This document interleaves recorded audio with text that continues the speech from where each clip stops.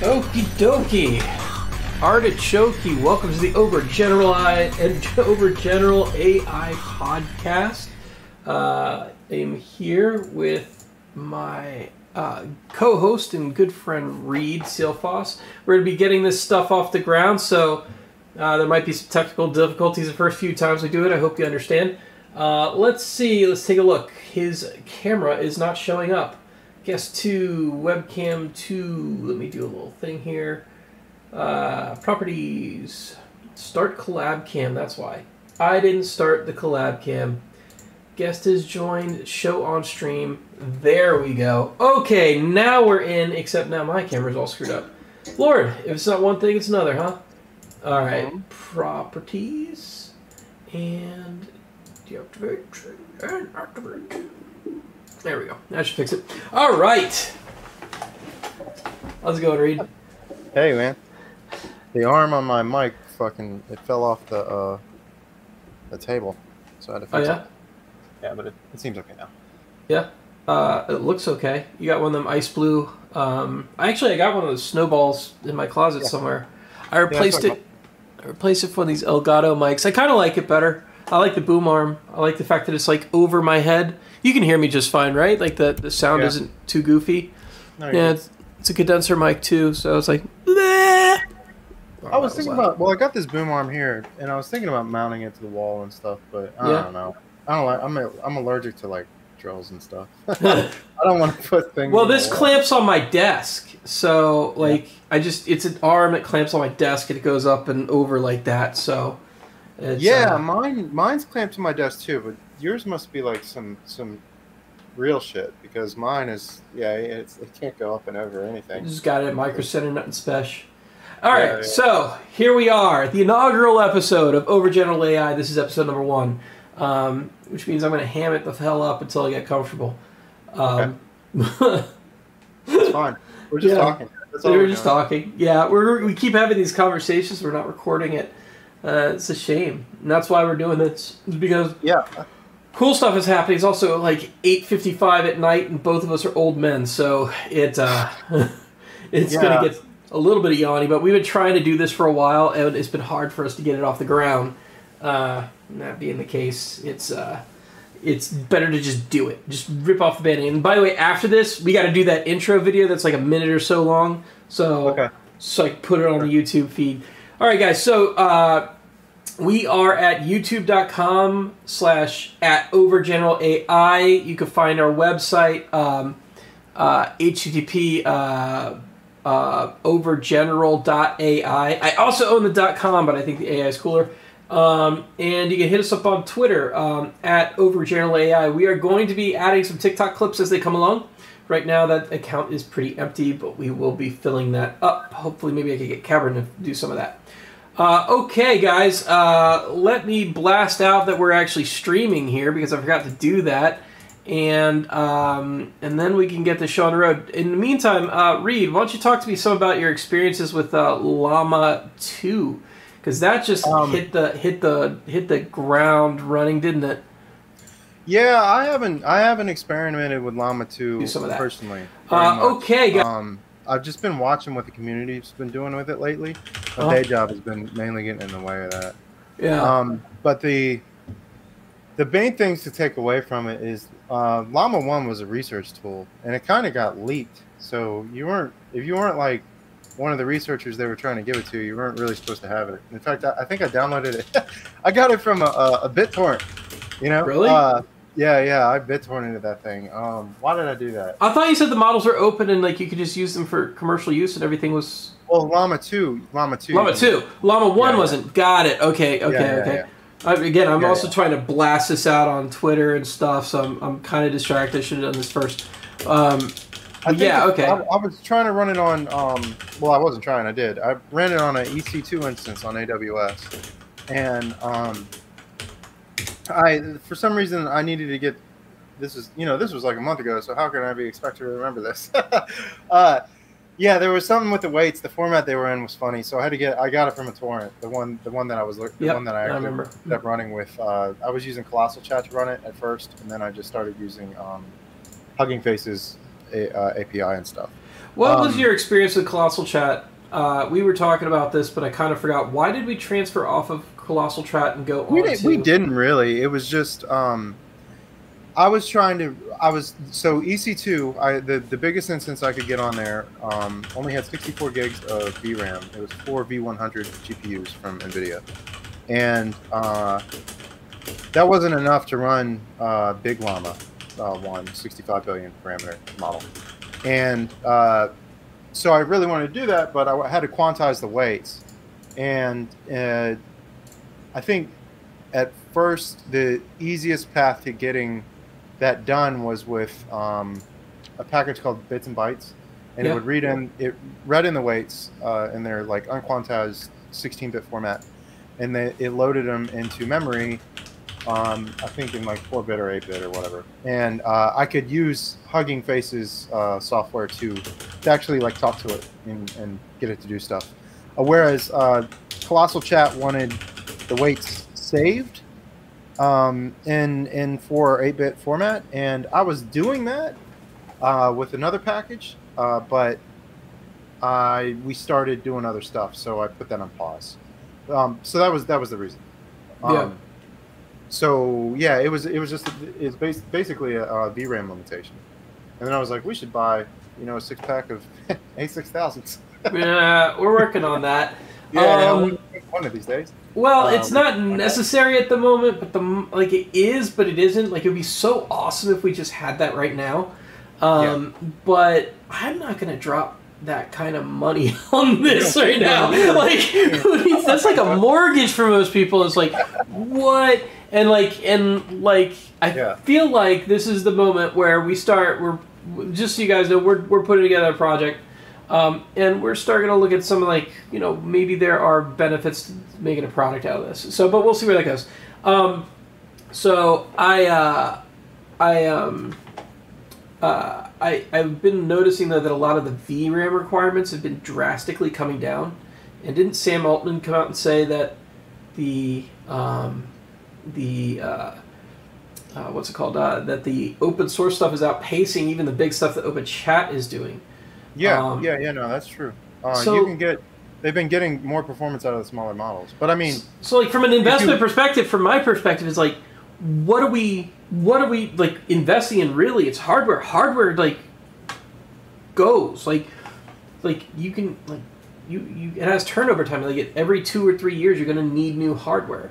So for an early stage project, it's probably just be better to just suck it up and do the expensive freaking like AWS type solutions, Well, people keep talking about moats in this space, right? Like what is going to protect your product versus other products? Yeah. And then the only one that I can think of is really the ability to just dump like big money on hardware, like it's not a big deal, like being able to just get a grip of H100s, even being able to just get H100s at all. Or A100s, or we were talking about a whole bunch of A6000s or something like that, GPUs, and that's the biggest moat that I can really think of, because not everybody can do that. Right. And I think that like the big models, I don't know, it's kind of like, well, OpenAI they aren't really like, they should take open out of the name, like they're not telling us. They were open. I mean, Elon was bitching about it. He's like, I invested in this company, and now they're suddenly like. Didn't he have he had twins with the chief technology? Someone's like white this chick there, right? Yeah. I don't know.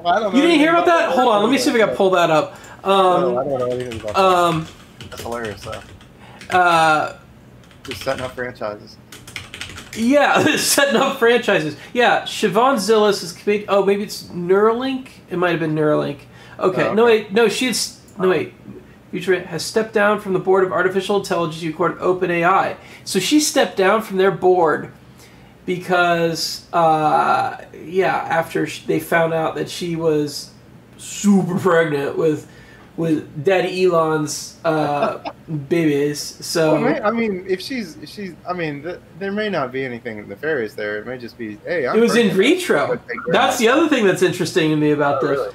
It was yeah. This was like IBF or something. Like he filled out a form to impregnate this broad. So like, I mean, like if you're like into like I don't know breeding humans or something, she's probably pretty smart and he's obviously he picked it. Himself, you know? He's got a thing for crazy eyes though. I mean, she's pretty. She's really beautiful. I don't. But he does. He's got like a thing for crazy eyes. Okay. He does. Have you noticed that? Like he's got a thing for chicks with like a little bit of crazy, not like super crazy. I know that he dated, he was married to one of the actresses in Westworld. She was. So she was one of the robots.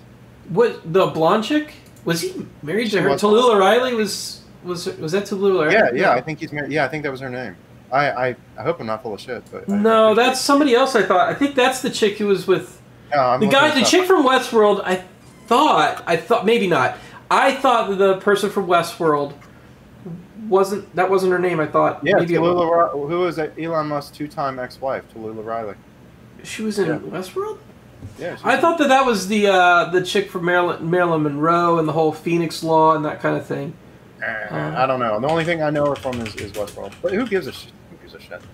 Anyway, yeah, he dropped like a lot of money on them. I think I remember reading the number like $100 million, and then they were like, yeah, we're like totally an open organization and we're non-profit and we're just here to save the world. And they're like, oh, wait a second, we have a product that's amazing. Oh no, we can't do that. We gotta make money. So. Ooh, I don't know. Sam Altman. Didn't they just release like some cryptocurrency, like WorldCoin, something like that? Something else. I'm gonna look down at anybody who buys that shit. I don't know, man. So it's bad design to on the end of my nose. Goon just tweeted about this. I mean, it's a very astute point. I mean, it's bad design from a security perspective to use a biometric as the only sign-in mechanism. You have to have something that can invalidate credentials and like.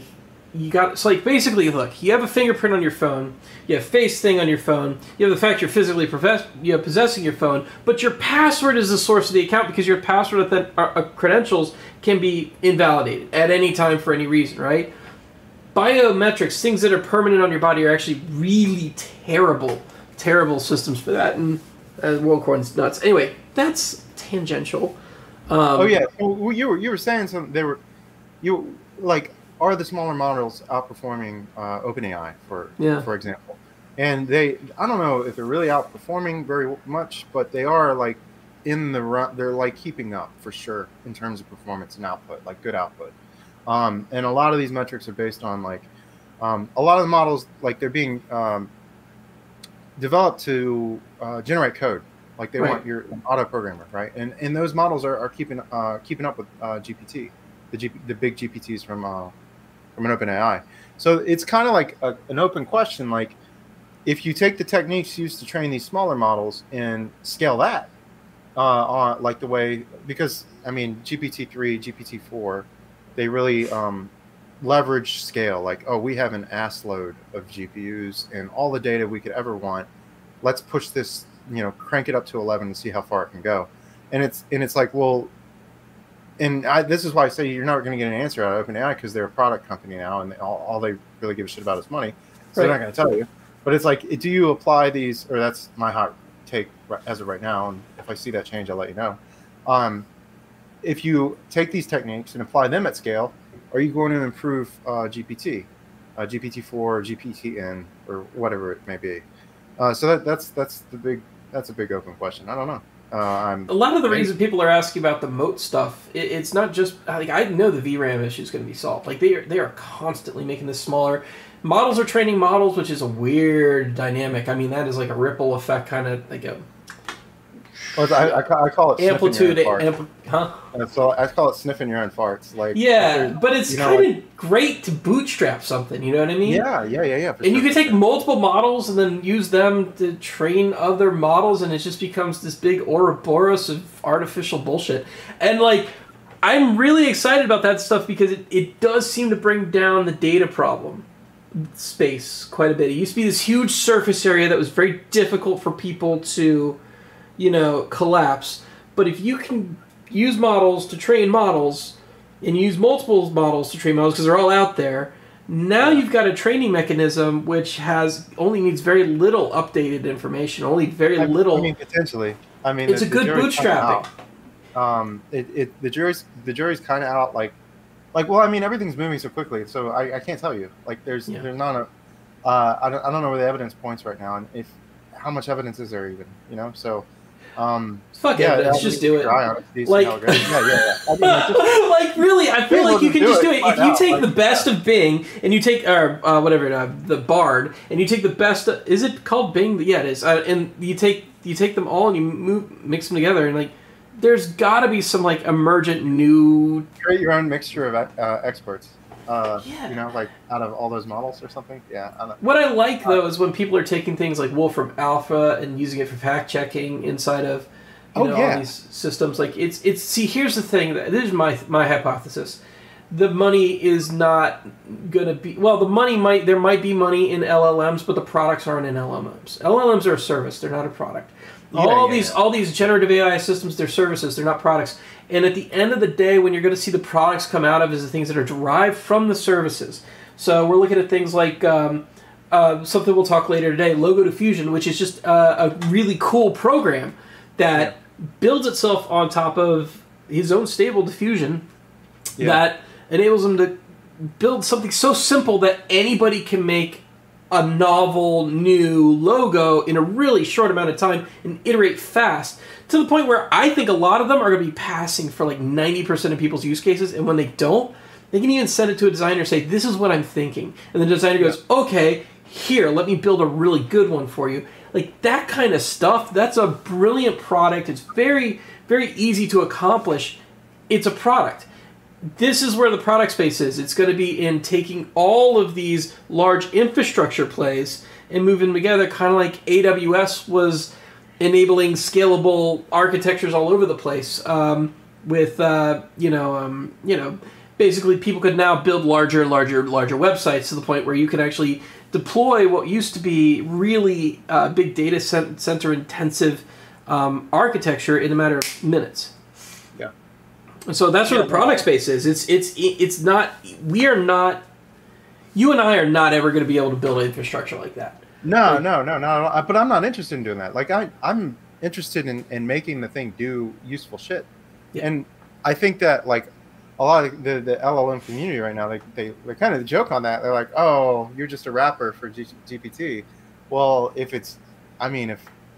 you've got the use case and you can implement something that steers the ship of GPT towards, solving a useful problem. Right. Yeah, it's really easy to actually do, like, write a wrapper for GPT, relatively speaking. Like, you just got to talk to the thing in the right way. But figuring out what you want it to do and how to coax out the right output, that's a really useful thing to do for the community.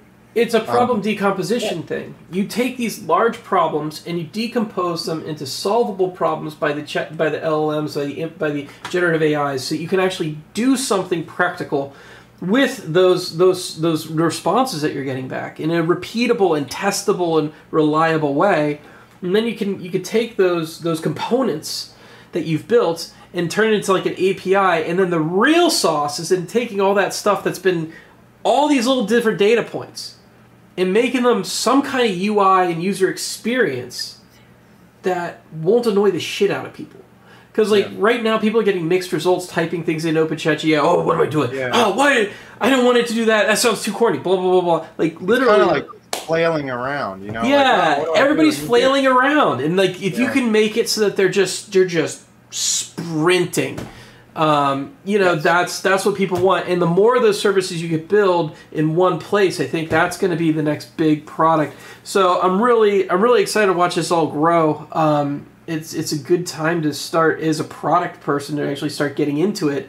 If somebody's got a product mindset, So I mean, we both have a computer science background. Yeah. We both understand the engineering side of it.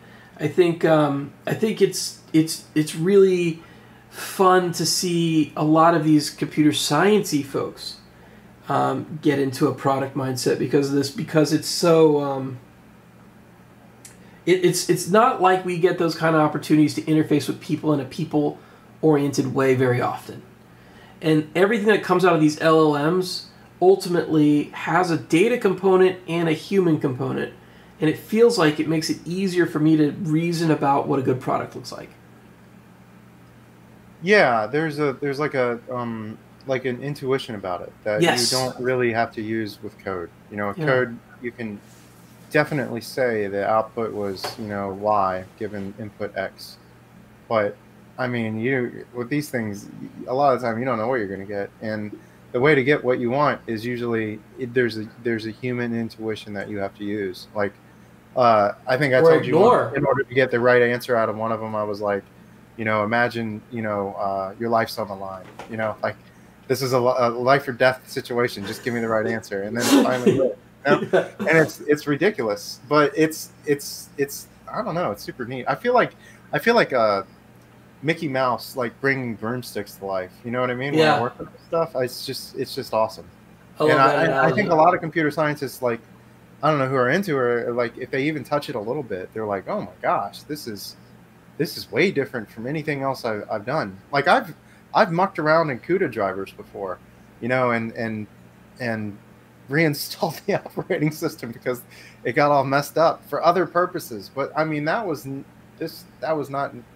I'm rewarded when I have to do that because I know at least, oh, this time it might work, you know, and then I bring my demon to life, and it's awesome. Somebody named Josh doesn't like my background. I don't blame him. Oh, well, It's kind of annoying. You want to see it though? Oh. Yeah. So nobody on the podcast can see it right now, but I always see is green. But if you have like the robot walking around, or something, oh yeah, I have you have to look on the actual stream itself for it to get through. For you, it's just a green I'll screen. check it out later. Right now, I'm seeing like marching robots, and then what's her name? That robot that had the weird facial expressions that was a meme. Yeah, that's basically, I've got a bunch of GIFs running in the background in my thing. I could change it if you want, but I don't want. So, Josh, you're gonna have to get used to it. Appreciate you showing up, man. I really do. Welcome to the first episode of the show. So this is technically a podcast. We're going to turn this into audio mostly and broadcast this out. But I really like the fact that there's viewer participation and that people can actually have a video option. So we're also streaming this on YouTube podcast. So this is going to be a kind of different than my last podcast that I was on. And I think you were on a podcast too, weren't you, Reed? Yeah, like a long time ago, but it was for, I guess you'd call it spatial computing now. It was for like virtual worlds and stuff. Like Linden Labs, Second Life? Yeah, it was, Second Life was cool a long time ago, I promise.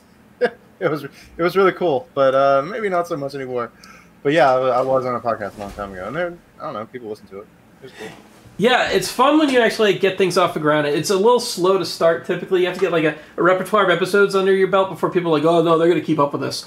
So yeah, maybe about 10 episodes, and then people start really tuning in a little bit more. So I'm really excited to launch this again. Corey Petty from the Bitcoin podcast is who I was. So my background, I also a computer scientist, but my last many years have been in cryptocurrency. With the most recent ones in focusing on learning all about consensus protocols, which distributed systems is hard. Holy cow. It's like one of the hardest fields in computer science. Like, and like learning it felt really good, but then at the end of it, I was kind of like black-pilled by a lot of the things that people are promising won't work. And you don't know that if you're not deep in the space. Even other computer scientists are like, no, that could totally work. But like, no, once you finally get the principled reasoning behind it, you're like, oh my God, none of this stuff's going to work. So you can't argue with them. They don't care. And it's not about what's true. So I kind of like... money, bro. Yeah, money. See, that hits my heart really hard. I want things to work well.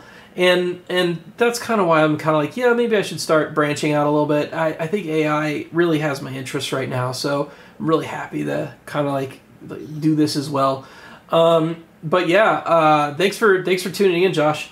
So we have a list of topics actually I would like to go over. You were asking me about Llama 2, and I only started talking about Llama 1, then we got sidetracked. I can go back to Llama 2. Oh yeah, sorry man, we're all over the place. No, I mean it's fine. We were just talking. We also got to talk about GTP4's architecture leak. Yeah, yeah, sure. That's why when I said mixture of experts earlier, it was kind of like an ode to that.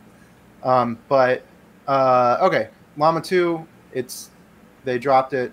I think this is Facebook really trying to put the boot on OpenAI's neck. Like they're competing, and Facebook, or Meta, sorry, they're one of the biggest names in AI right now. Like they build all the tooling that everybody uses, like PyTorch and stuff like that.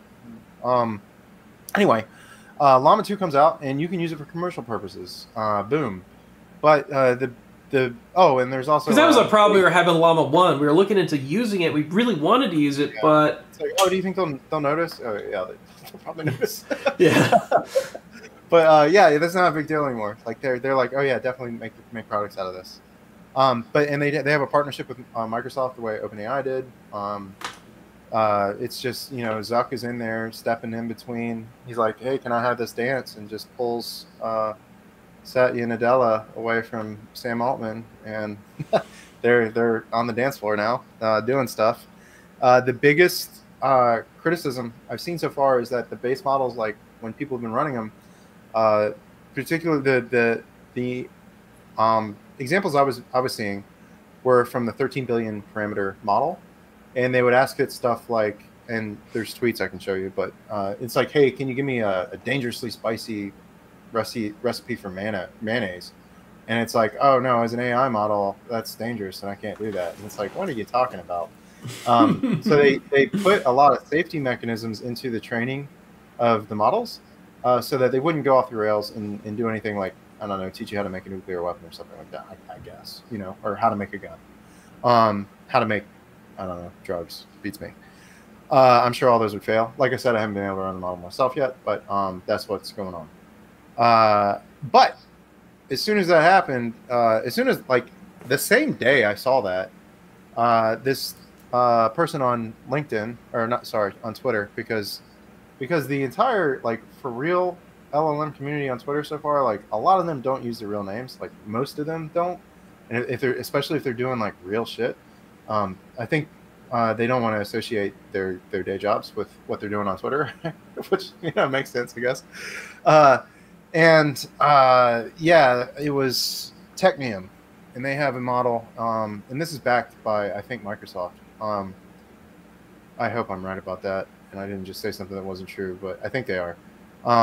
They have a model called New Hermes Llama 2 13B, and they were able to essentially fine-tune all that nonsense out of the model, and then they were able to ask it those questions and get sensible answers out of it. I did not know that.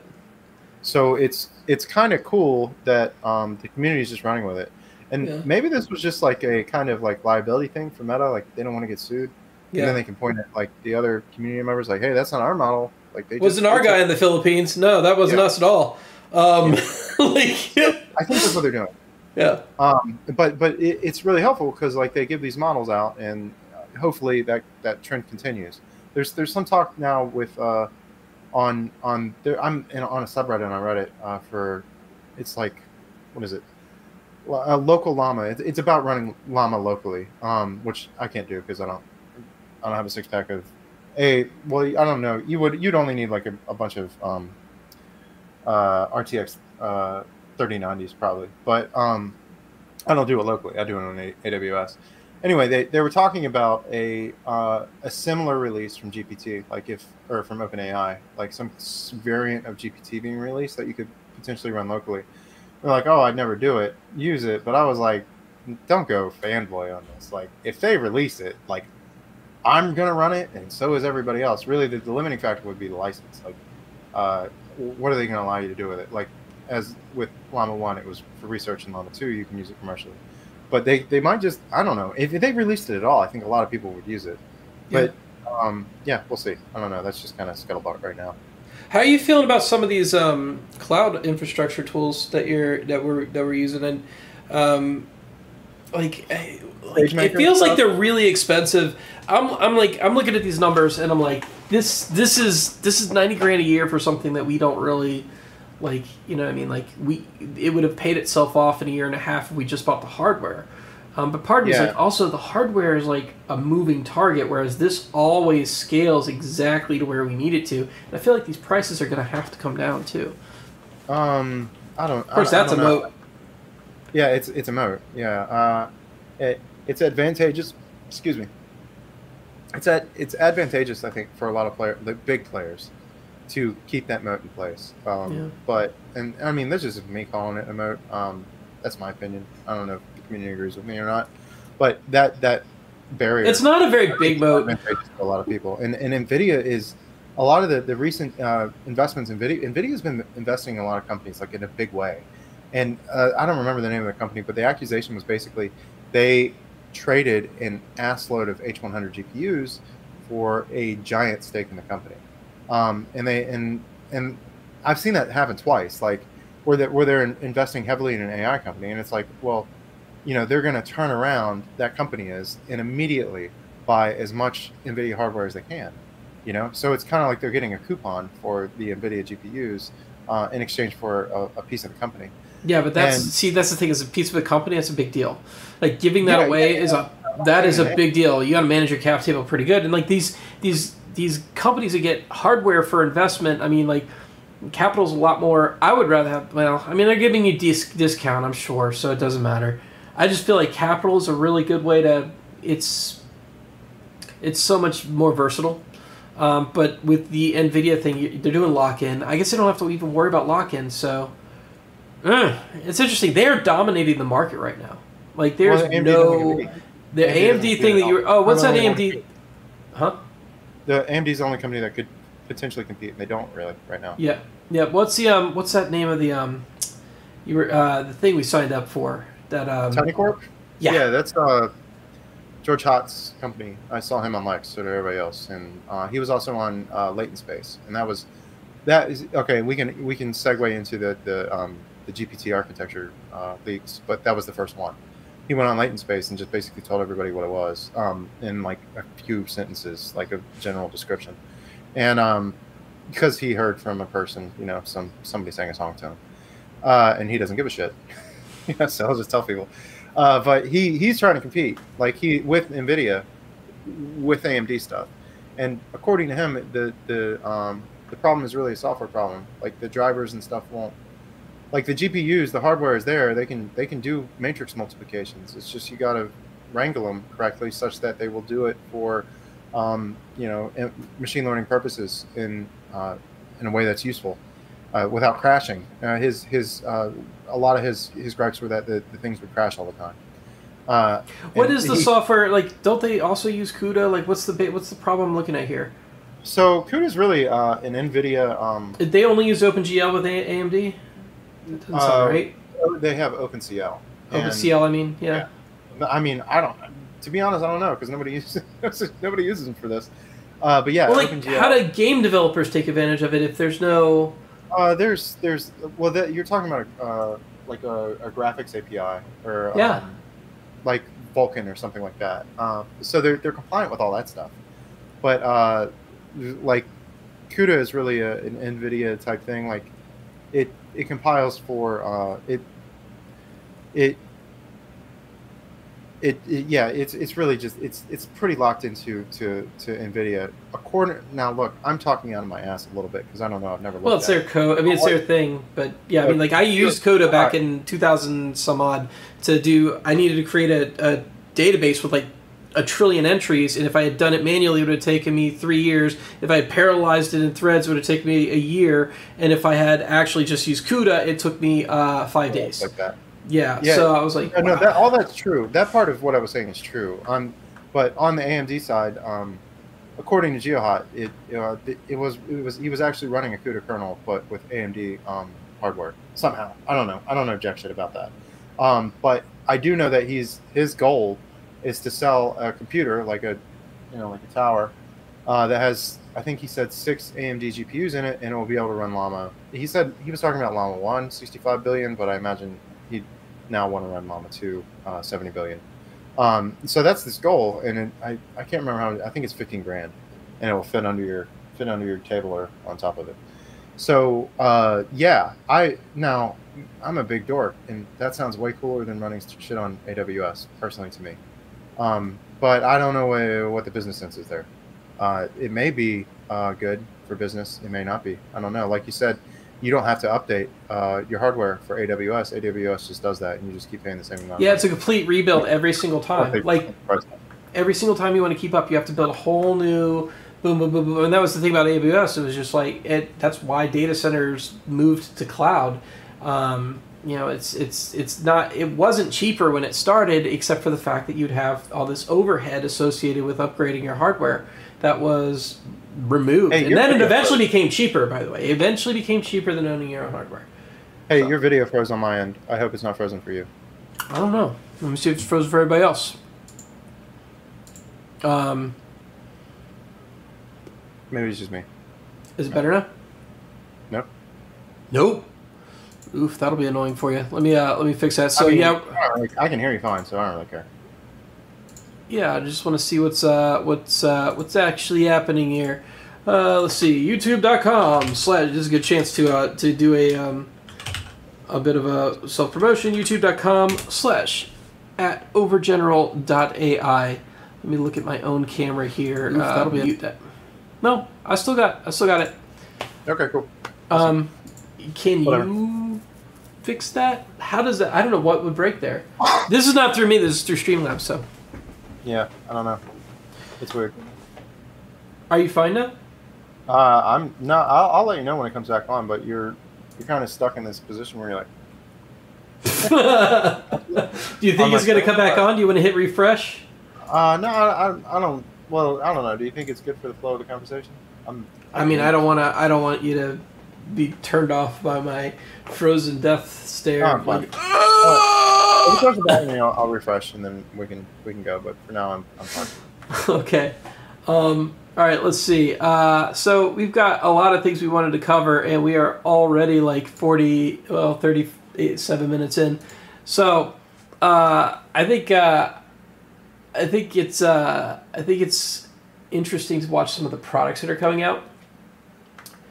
I'm a little surprised by what I'm finding using AI these days, and I'm not sure if all of it's technically AI in the large language model and generative model sense, but then some of it kind of seems like it definitely is. And one of the things that I noticed is I was vetting software for video editing because I am not a video editor. I wanted something simple, and I was trying to see what was out there.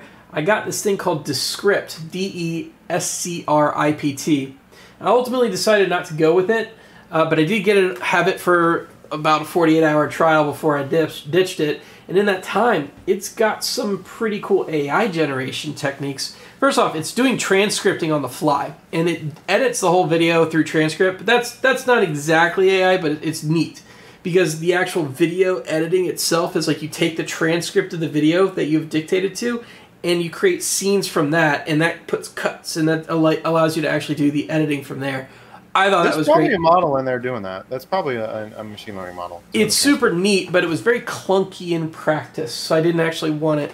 But one of the cool things is they have like voice reading technology, so you could take on you could write a script and it would actually like synthesize voices and put that in there. And this kind of stuff is starting to appear everywhere. Like these used to be magic back in the day. I mean, like I remember 2015 watching that kind of stuff happen and convincing voice synthesis, and it was like not convincing and it wasn't very good. It still sounds robotic, and a lot of this stuff is getting very smooth. The inflections are getting better. I would say it mispronounced some stuff, but I can't exactly blame it. Like, it didn't know how to pronounce my name even when I wrote it Kooshay. It was like Couché. Or no, it was like Koosh. No, I can't even remember. It was so bad. Yeah. It was so weird the way it said it. And then, like, if I put my actual name in there, it would have never gotten the last name. But, like, there's a lot of things you got to do to sort of finagle it into understanding stuff. But that's true with people, too, man. Like, nobody's going to get my last name right if I meet them off the street anyway. So I'm kind of like, I'm kind of in a, I'm kind of really excited to see how some of these smaller things become everyday conveniences. You know what I mean? To the point where we're going to start expecting this kind of user experience wherever we go, right? Like, I'm waiting for better form input technology. I'm waiting, like, all this other kind of stuff. Like, there's a lot of things that I think it's just going to benefit from this. I'm really impressed. One of those fields that I'm actually really impressed with is some of the graphic stuff. So just so you guys know, Midjourney's bomb. Now, I use Midjourney like a lot, and you know how? Oh, so we're trying to come up with a UI for a thing. Like, guess where that came from? You know? Yeah. Well, guess where our logo came from? Yeah, exactly. I didn't use Logo Diffusion. I couldn't get my hands on it, but I did just finally get my hands on it. I actually have to check that real quick because he's given me, literally as we speak, he's given me access to the newest version of his application, which I'll show off in a little bit.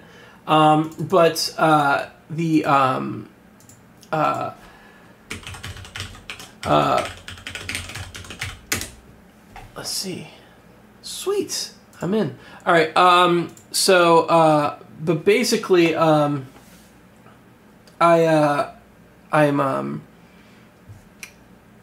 really impressed by like what a lot of these people are doing. I forgot what I was going to say before I got distracted. But I think like a lot. Basically that, I think. Yeah, we built our logo off of Midjourney. I went in there and I asked it 1,000. See, this is the key. This is why I'm saying the product isn't in, the fact you can do it. There isn't a blocker in the fact you can do it manually. The product is in doing it efficiently, and I had to spend an hour and a half before I got a logo that satisfied me, right? And I don't even know if a lot of people will like our logo or not, but it's a good first crack, right? And so this is the problem people are having, is that they need to do work, and if the amount of mental effort to get it done is greater than the hiring somebody else and then you just doing something else, then people are not going to turn to AI for themselves, right? But if you're able to build a user experience and a user interface which simplifies the process to the point where it condenses it down to a 10-minute, 15-minute, 20-minute even exercise instead of an hour and a half for the same kind of thing, and probably with better results that are more likable, more to your liking, people are going to then start looking at some of these tools as actually tools. Is directly going into these stable diffusion systems, these generative AI systems, and typing out, oh god, what's that goddamn prompt? / no gradients. Like literally knowing all those little things is a study in the application in and of itself. And so being able to build something which coaxes the user to do the right thing, or even removes their need to understand the right thing and just does it for them, is a huge, huge benefit. I actually just realized I have a screen share, and I don't know if anyone will be able to hear you if you're not in the background of the screen share. So I'm going to have to fiddle with stuff real quick. Sorry, folks. But I am going to show... I'm actually do this for all of them. I'm going to copy all of these. I'm going to show you guys this interface and why I'm jazzed, because it's a really good early example of how things are, where things are kind of going. You know what I mean? So I'm going to move all these to not see. Now you can't see them. Move that up. Screen capture below it. Cool. So let's see. I think you guys can see my screen now. Reed, can you say something?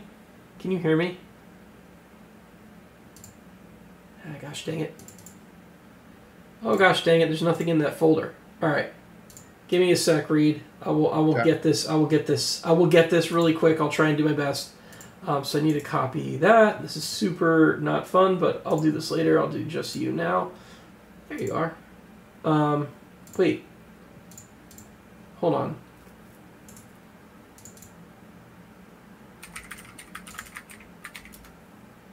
Okay, I see what I can do there.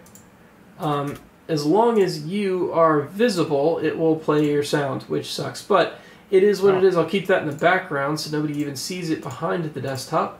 And then it's just very helpful of it. Yeah. It's this.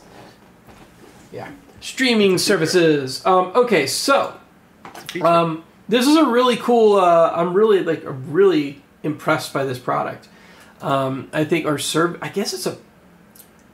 I don't know. It's got the whole microtransaction thing going for it, where you buy credits and stuff. And so I'm really. Let me go F11. I'm really impressed by this whole system here. I think it's neat. I got a fresh copy. This is a brand new version of Logo Diffusion. I think it's really cool. So let's just show it off real quick. So it's got a very intuitive interface here. There are some advanced settings, but just to get off the ground, you can straight up draw something. So I'm going to draw a tree. Oh crap! Pen. I'm going to draw a tree. I'm bad at drawing. And then we're going to draw a trunk. And basically, how would I do it? Brown. I'm not even good at colors. Look at me. There we go. Brown. And then I'm going to draw some grass. And then grass. And a little grass there. And then I'm going to do a bird. Okay, so like that. Just birds. Happy little birds. Happy little birds. Okay, I'm going to save the changes. And then I get to choose all these little knobs and options. So one of the things that might be hard for people on the podcast to know is that there's these options here, like image influence, which defines the influence of the redesign method. So basically, how much is this image making this new logo works? Just so we're clear, the product here generates logos from derivative works or on its own based off of a prompt text. It takes use the image colors. So because I put green tree with green grass and a brown trunk, it should try and make something similar to that. It gives it a degree of freedom. So I could say it's very strict or it's super free. I'm going to go middle of the road here. That you do simple stuff like, does it have thin edges? Shape blocks. We go with a thick outline. Edge detection, logo details. We'll go with some of the default settings here. It gives you a number of iterations, which people won't understand, but it's hidden behind the advanced settings. And so people who do understand go, oh, well, that's a lot easier than what I was doing before. It gives you a random seed so you can get things back again. Just a lot of cool stuff. One of the neater design considerations I found with this, though, is if I typed make the tree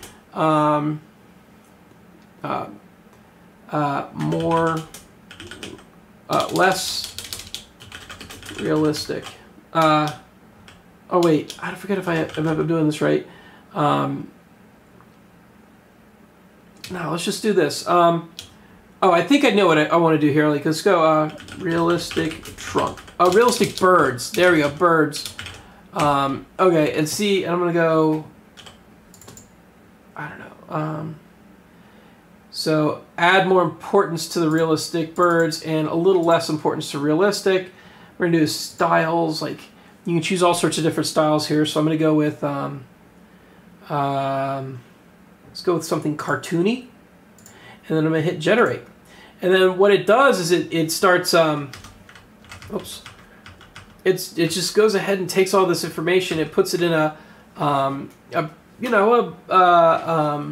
stable diffusion model, and then outputs something that's supposed to be kind of close to a logo. And if you don't like this, you can kind of refine it down and make it better. But this makes the process so much faster and a lot more efficient. So I don't like the fact it cut out the tree, so I'm going to just say realistic. I'm going to just say happy birds. Did it even take the image influence into account? Oh wait, did I reduce that too much? No, that should be good, right? Okay, generate.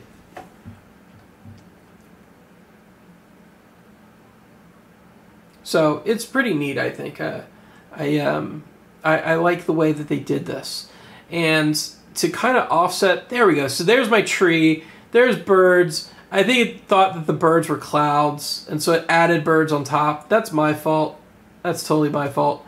But this is kind of closer to where I was and what I wanted, so I'd open that up and I'd go thumbs up, and I could download this result and make it. It's still kind of beta, by the way. So make it work better. Let's try shape blocks, and you can get different all sorts of styles here.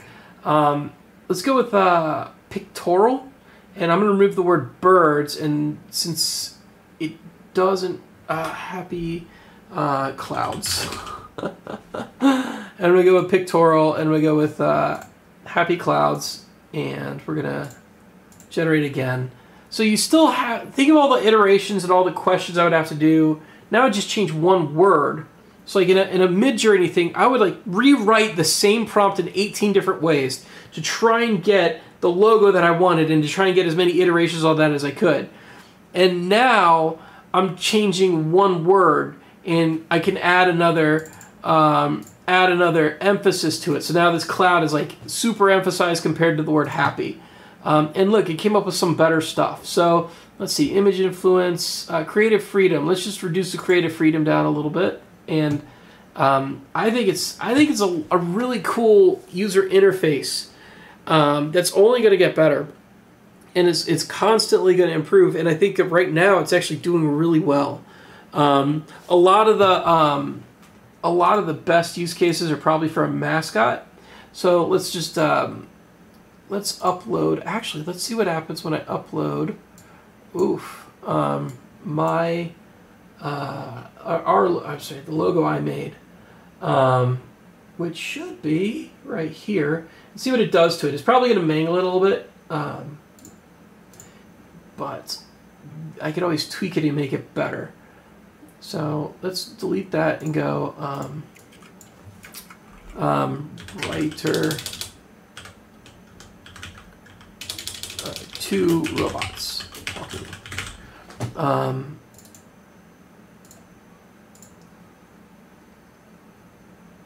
And it should do some cool work on this. I think it's really neat. I think it's coming along great. It's got some great tutorial videos out on it too. There we go. So like this took my original logo. See, this is kind of a better, I think, use case.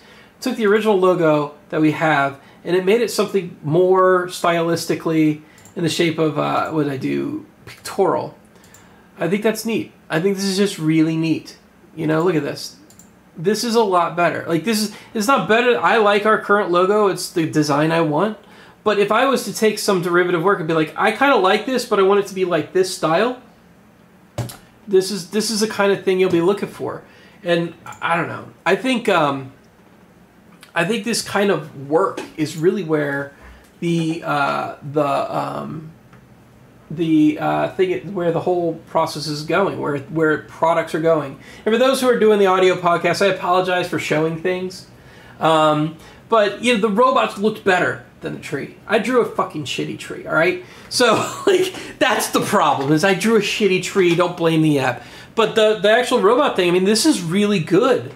The stuff that it came up with, and it did it based off of our logo. It made it a different style entirely, but still kept the same milieu, the same feeling behind the logo. I thought it was really neat. Yeah, I mean, it's prompt engineering, which diminishes what you're doing or what it's doing, but that's what it is. Yeah. Yeah, and people were like, "Oh, prompt engineers aren't real," but like, dude, this is a product because prompt engineering is a thing.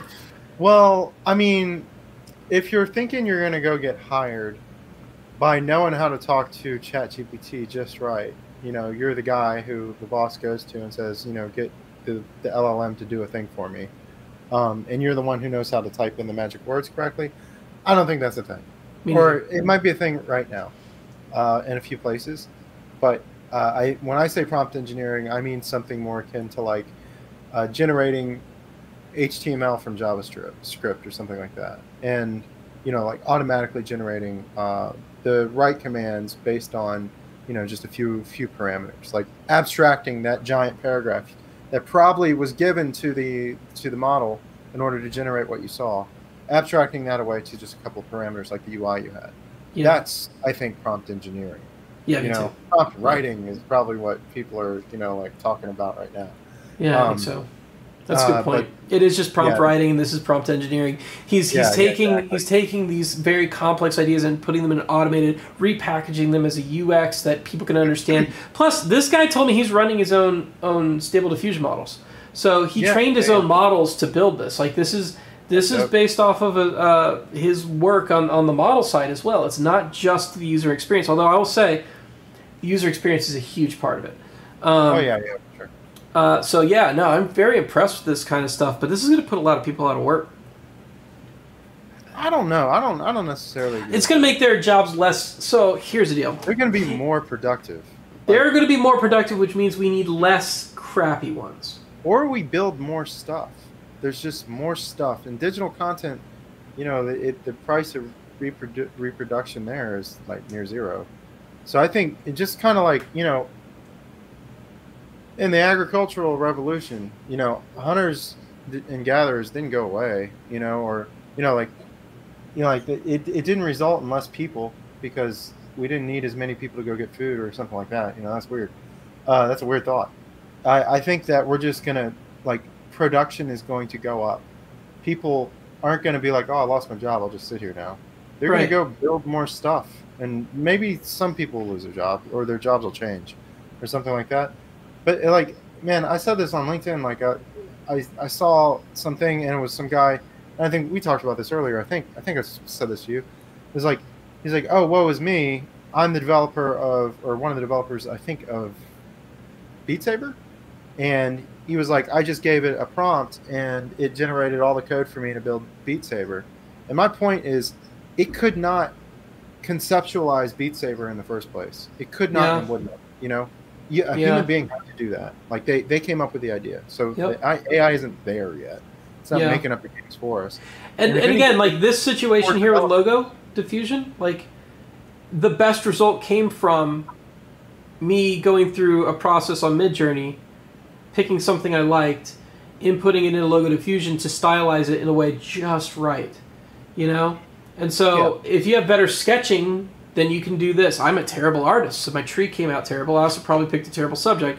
So my tree is terrible, which generated terrible results because I'm not a very good creative. But maybe. I'm gonna push back right there. Like I'm gonna say that you don't even need to be a good drawer, You just need to have some design sense. And if you have design sense, the bar is now a lot lower for you to get into the game. So I think people are just going to make more stuff. And the quality of the stuff they make is going to go way up. So, I don't know. That's probably going to stabilize a lot of stuff. I don't know. But I don't think that means all the jobs go away. I think GDP goes up because we build more stuff. It's kind of like how swordsmen kind of went away when guns appeared. Yeah. But we're still shooting each other at mass with guns. So some people get stabbed too. I don't know. So yeah, we want to get dark with it. Yeah, sure. I don't want to get dark with it. But yeah. By the way, thank you for your military service. But I think though we're gonna see some pushback.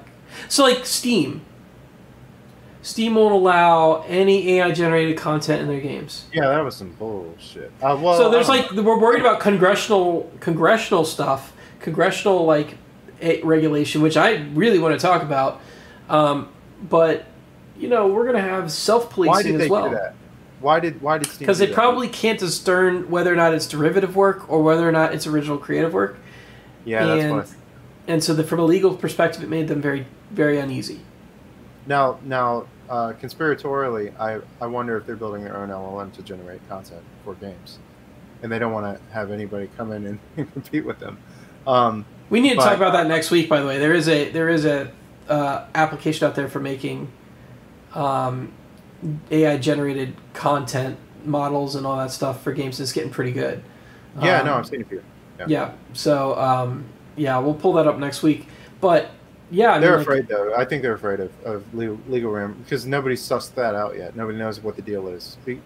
I don't know. My understanding, I have a limited understanding of copyright. Like I had to take a class in undergrad, and about it, and I think it was the synthesis class, huh? Yeah, something like that. And they were worried about I guess nobody wanted any of the students to build the next Napster or something like that. And but I see. These things aren't making copies of the original work, like and I don't know, maybe sometimes they are. Like you could probably have it recite the first part of A Tale of Two Cities, like GPT-4 or something, and be like, oh, it was the best of times, it was the worst of times. And I guess that is sort of a copy, but it could, I don't know. I've never tried, but I'm not sure it would get the entire work of, A Tale of Two Cities correctly. How many? And that's so like, how many movies are a Romeo and Juliet story? Yeah, well, yeah. My point is, like, there's fair use is a thing, and I'll read A Tale of Two Cities, and it will make an impression on me. And say I go write a book, and I was inspired by it. Like, we're getting close to that's what the machine is doing, And I don't know what the hell that means, legally speaking. Yeah. So I don't know. They'll have to figure it out. And I think Valve is afraid. Yeah. Well, I think the point where things are going to get weird is when the AIs are programmed to have taste. Right now, it's a shotgun approach. You generate.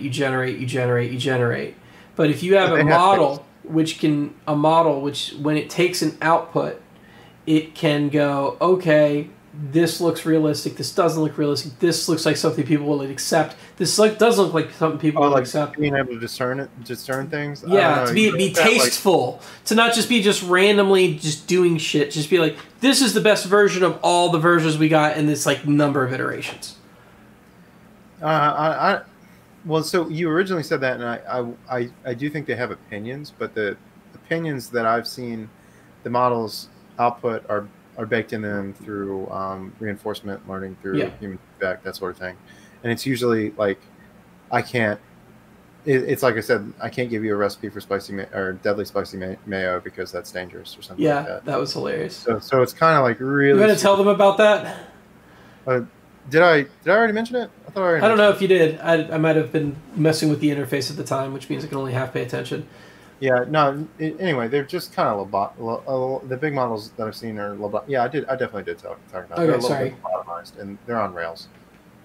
So I've seen that. Or like, as an AI model, I can't tell you, like, if you try previously in my experience, I tried to get it to behave as like a mean person and be like, hey, would you treat this person in a mean way under these certain circumstances? Like, well, you shouldn't do that, It's like, well, you're missing the point, man.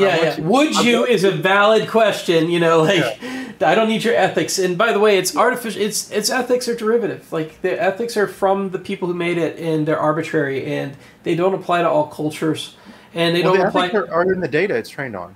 And, so, like, and one of the we might feel that like throwing gays off buildings is a bad thing. Yeah, you have a point. And dude, we're about to see a brave new world. Like, we're going to see some really weird models out there. But we're talking about moats, and I think the numbers I've seen for Llama 2, the compute cost for training it was somewhere around $50 million, I think. Yeah. Or 25. By the way, that's not much. I hate to tell you, but I know people whose net worth is a lot more than that.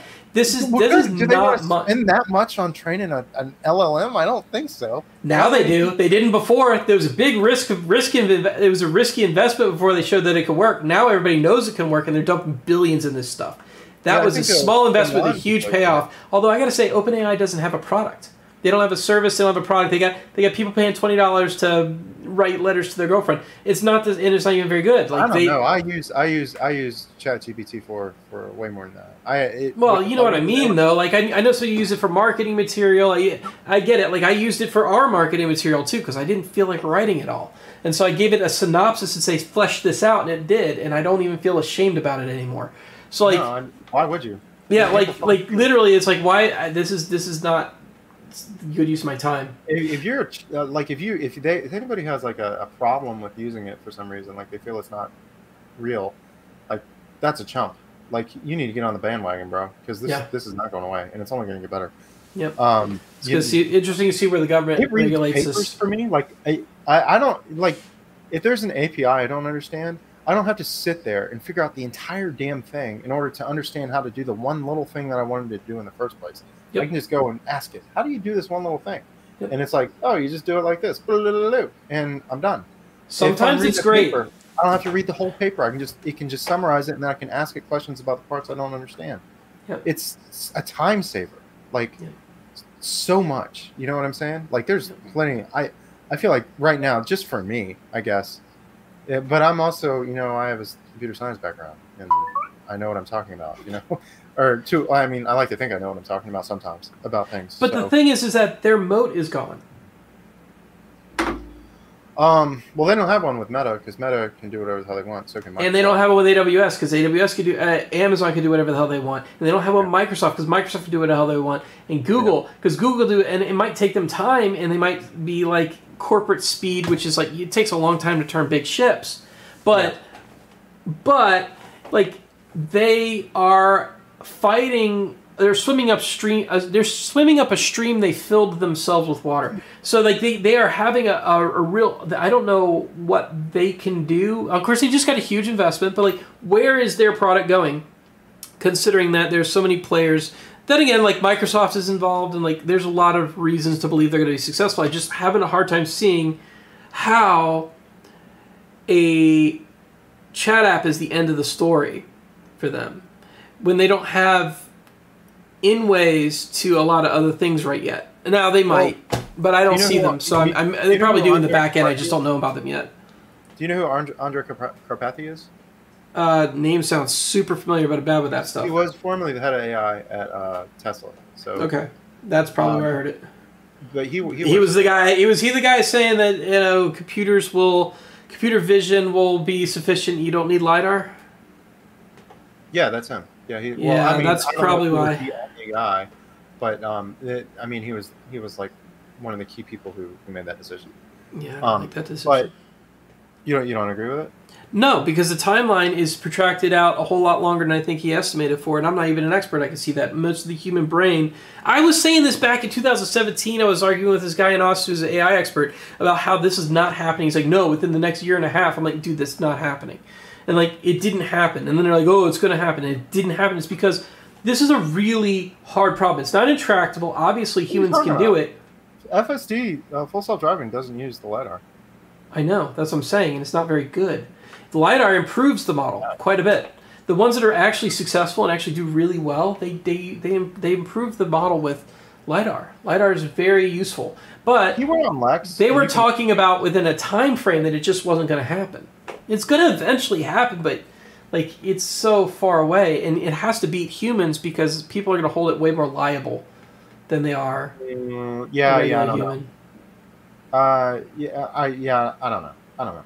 I don't know about self-driving cars, but he's regarded as a pretty great guy, and he works at OpenAI now. But it's like they just pay him to hang around and just do whatever the fuck he wants. And he wrote Llama 2C, so he works at OpenAI .c, sorry, and so he wrote an implementation of the Llama 2 architecture, like a really tiny one, like. That you could train. It won't run any of the released Llama models, but Llama is an architecture. So he wrote an implementation of the architecture in C. It's like 500 lines long. Most of that, I looked at it. Most of it's just a bunch of like struct definitions and stuff about like different like this is your neural network layer, and this is the things it has in it and stuff like that. And he said that he even got ChatGPT 4 to help him with the implementation because he didn't remember much C, and he was like. And he was making memes about it, like that meme where you have like the dog sitting down, and it's a chump, and that was his C, and then like his C with ChatGPT was like the same dog, like but super buff. Yeah. Yeah. So anyway, he wrote that, and it's a pretty neat. It's if you know C, you can go look at it, and then you kind of get like the curtains pulled back a little bit about how the Llama architecture actually works. Huh. So it's something you can go look at, and like I said, it's only 500 lines, so it's not that crazy. Set it my way. I want to look at it. I don't think I've seen it. Yeah, no, you should definitely check it out. But I just kind of thought it was funny that he's working at OpenAI and he's writing Llama implementations. But the reason have to. That's the thing. Is like talking about products. The thing he says, at least in his Twitter bio, I think right now, is he's working on building Jarvis, like from Iron Man. But Oh, that's real. neat. Yeah, that's what he wants to do, and that's why he's there. Okay. So the ultimate AI assistant. Yeah. That makes sense. Okay. I can see that. All right. Fair enough. I'm on board with that. Let's do that. All right. So we're kind of getting towards. We're definitely up against the time wall here. One last anything you want to say before we dip set? Yeah, and this one's hilarious. Paul Krugman. Do you remember what he said about the internet back in the day in like the 90s? No. Who's Paul Krugman? He's an economist for New York Times. He's also that! Yes, I've seen that article. Okay, there we go. All right, yeah. See, you got to put it in a frame of who people are. Anyway, go ahead. So anyway, back in the 90s, he said that the internet, nobody would ever do business on the internet. Yep. He's a fucking idiot. Yeah. People still listen to him. And he said, basically, GPT and other large language models are no big deal. So, I mean, this is like that guy on Mad Money, like basically telling you to buy, you should sell. If he says buy, and if he says sell, buy. So anyway, there's the weather vane right there. Paul Krugman says it's no big deal, so it definitely is. Just wanted to say that.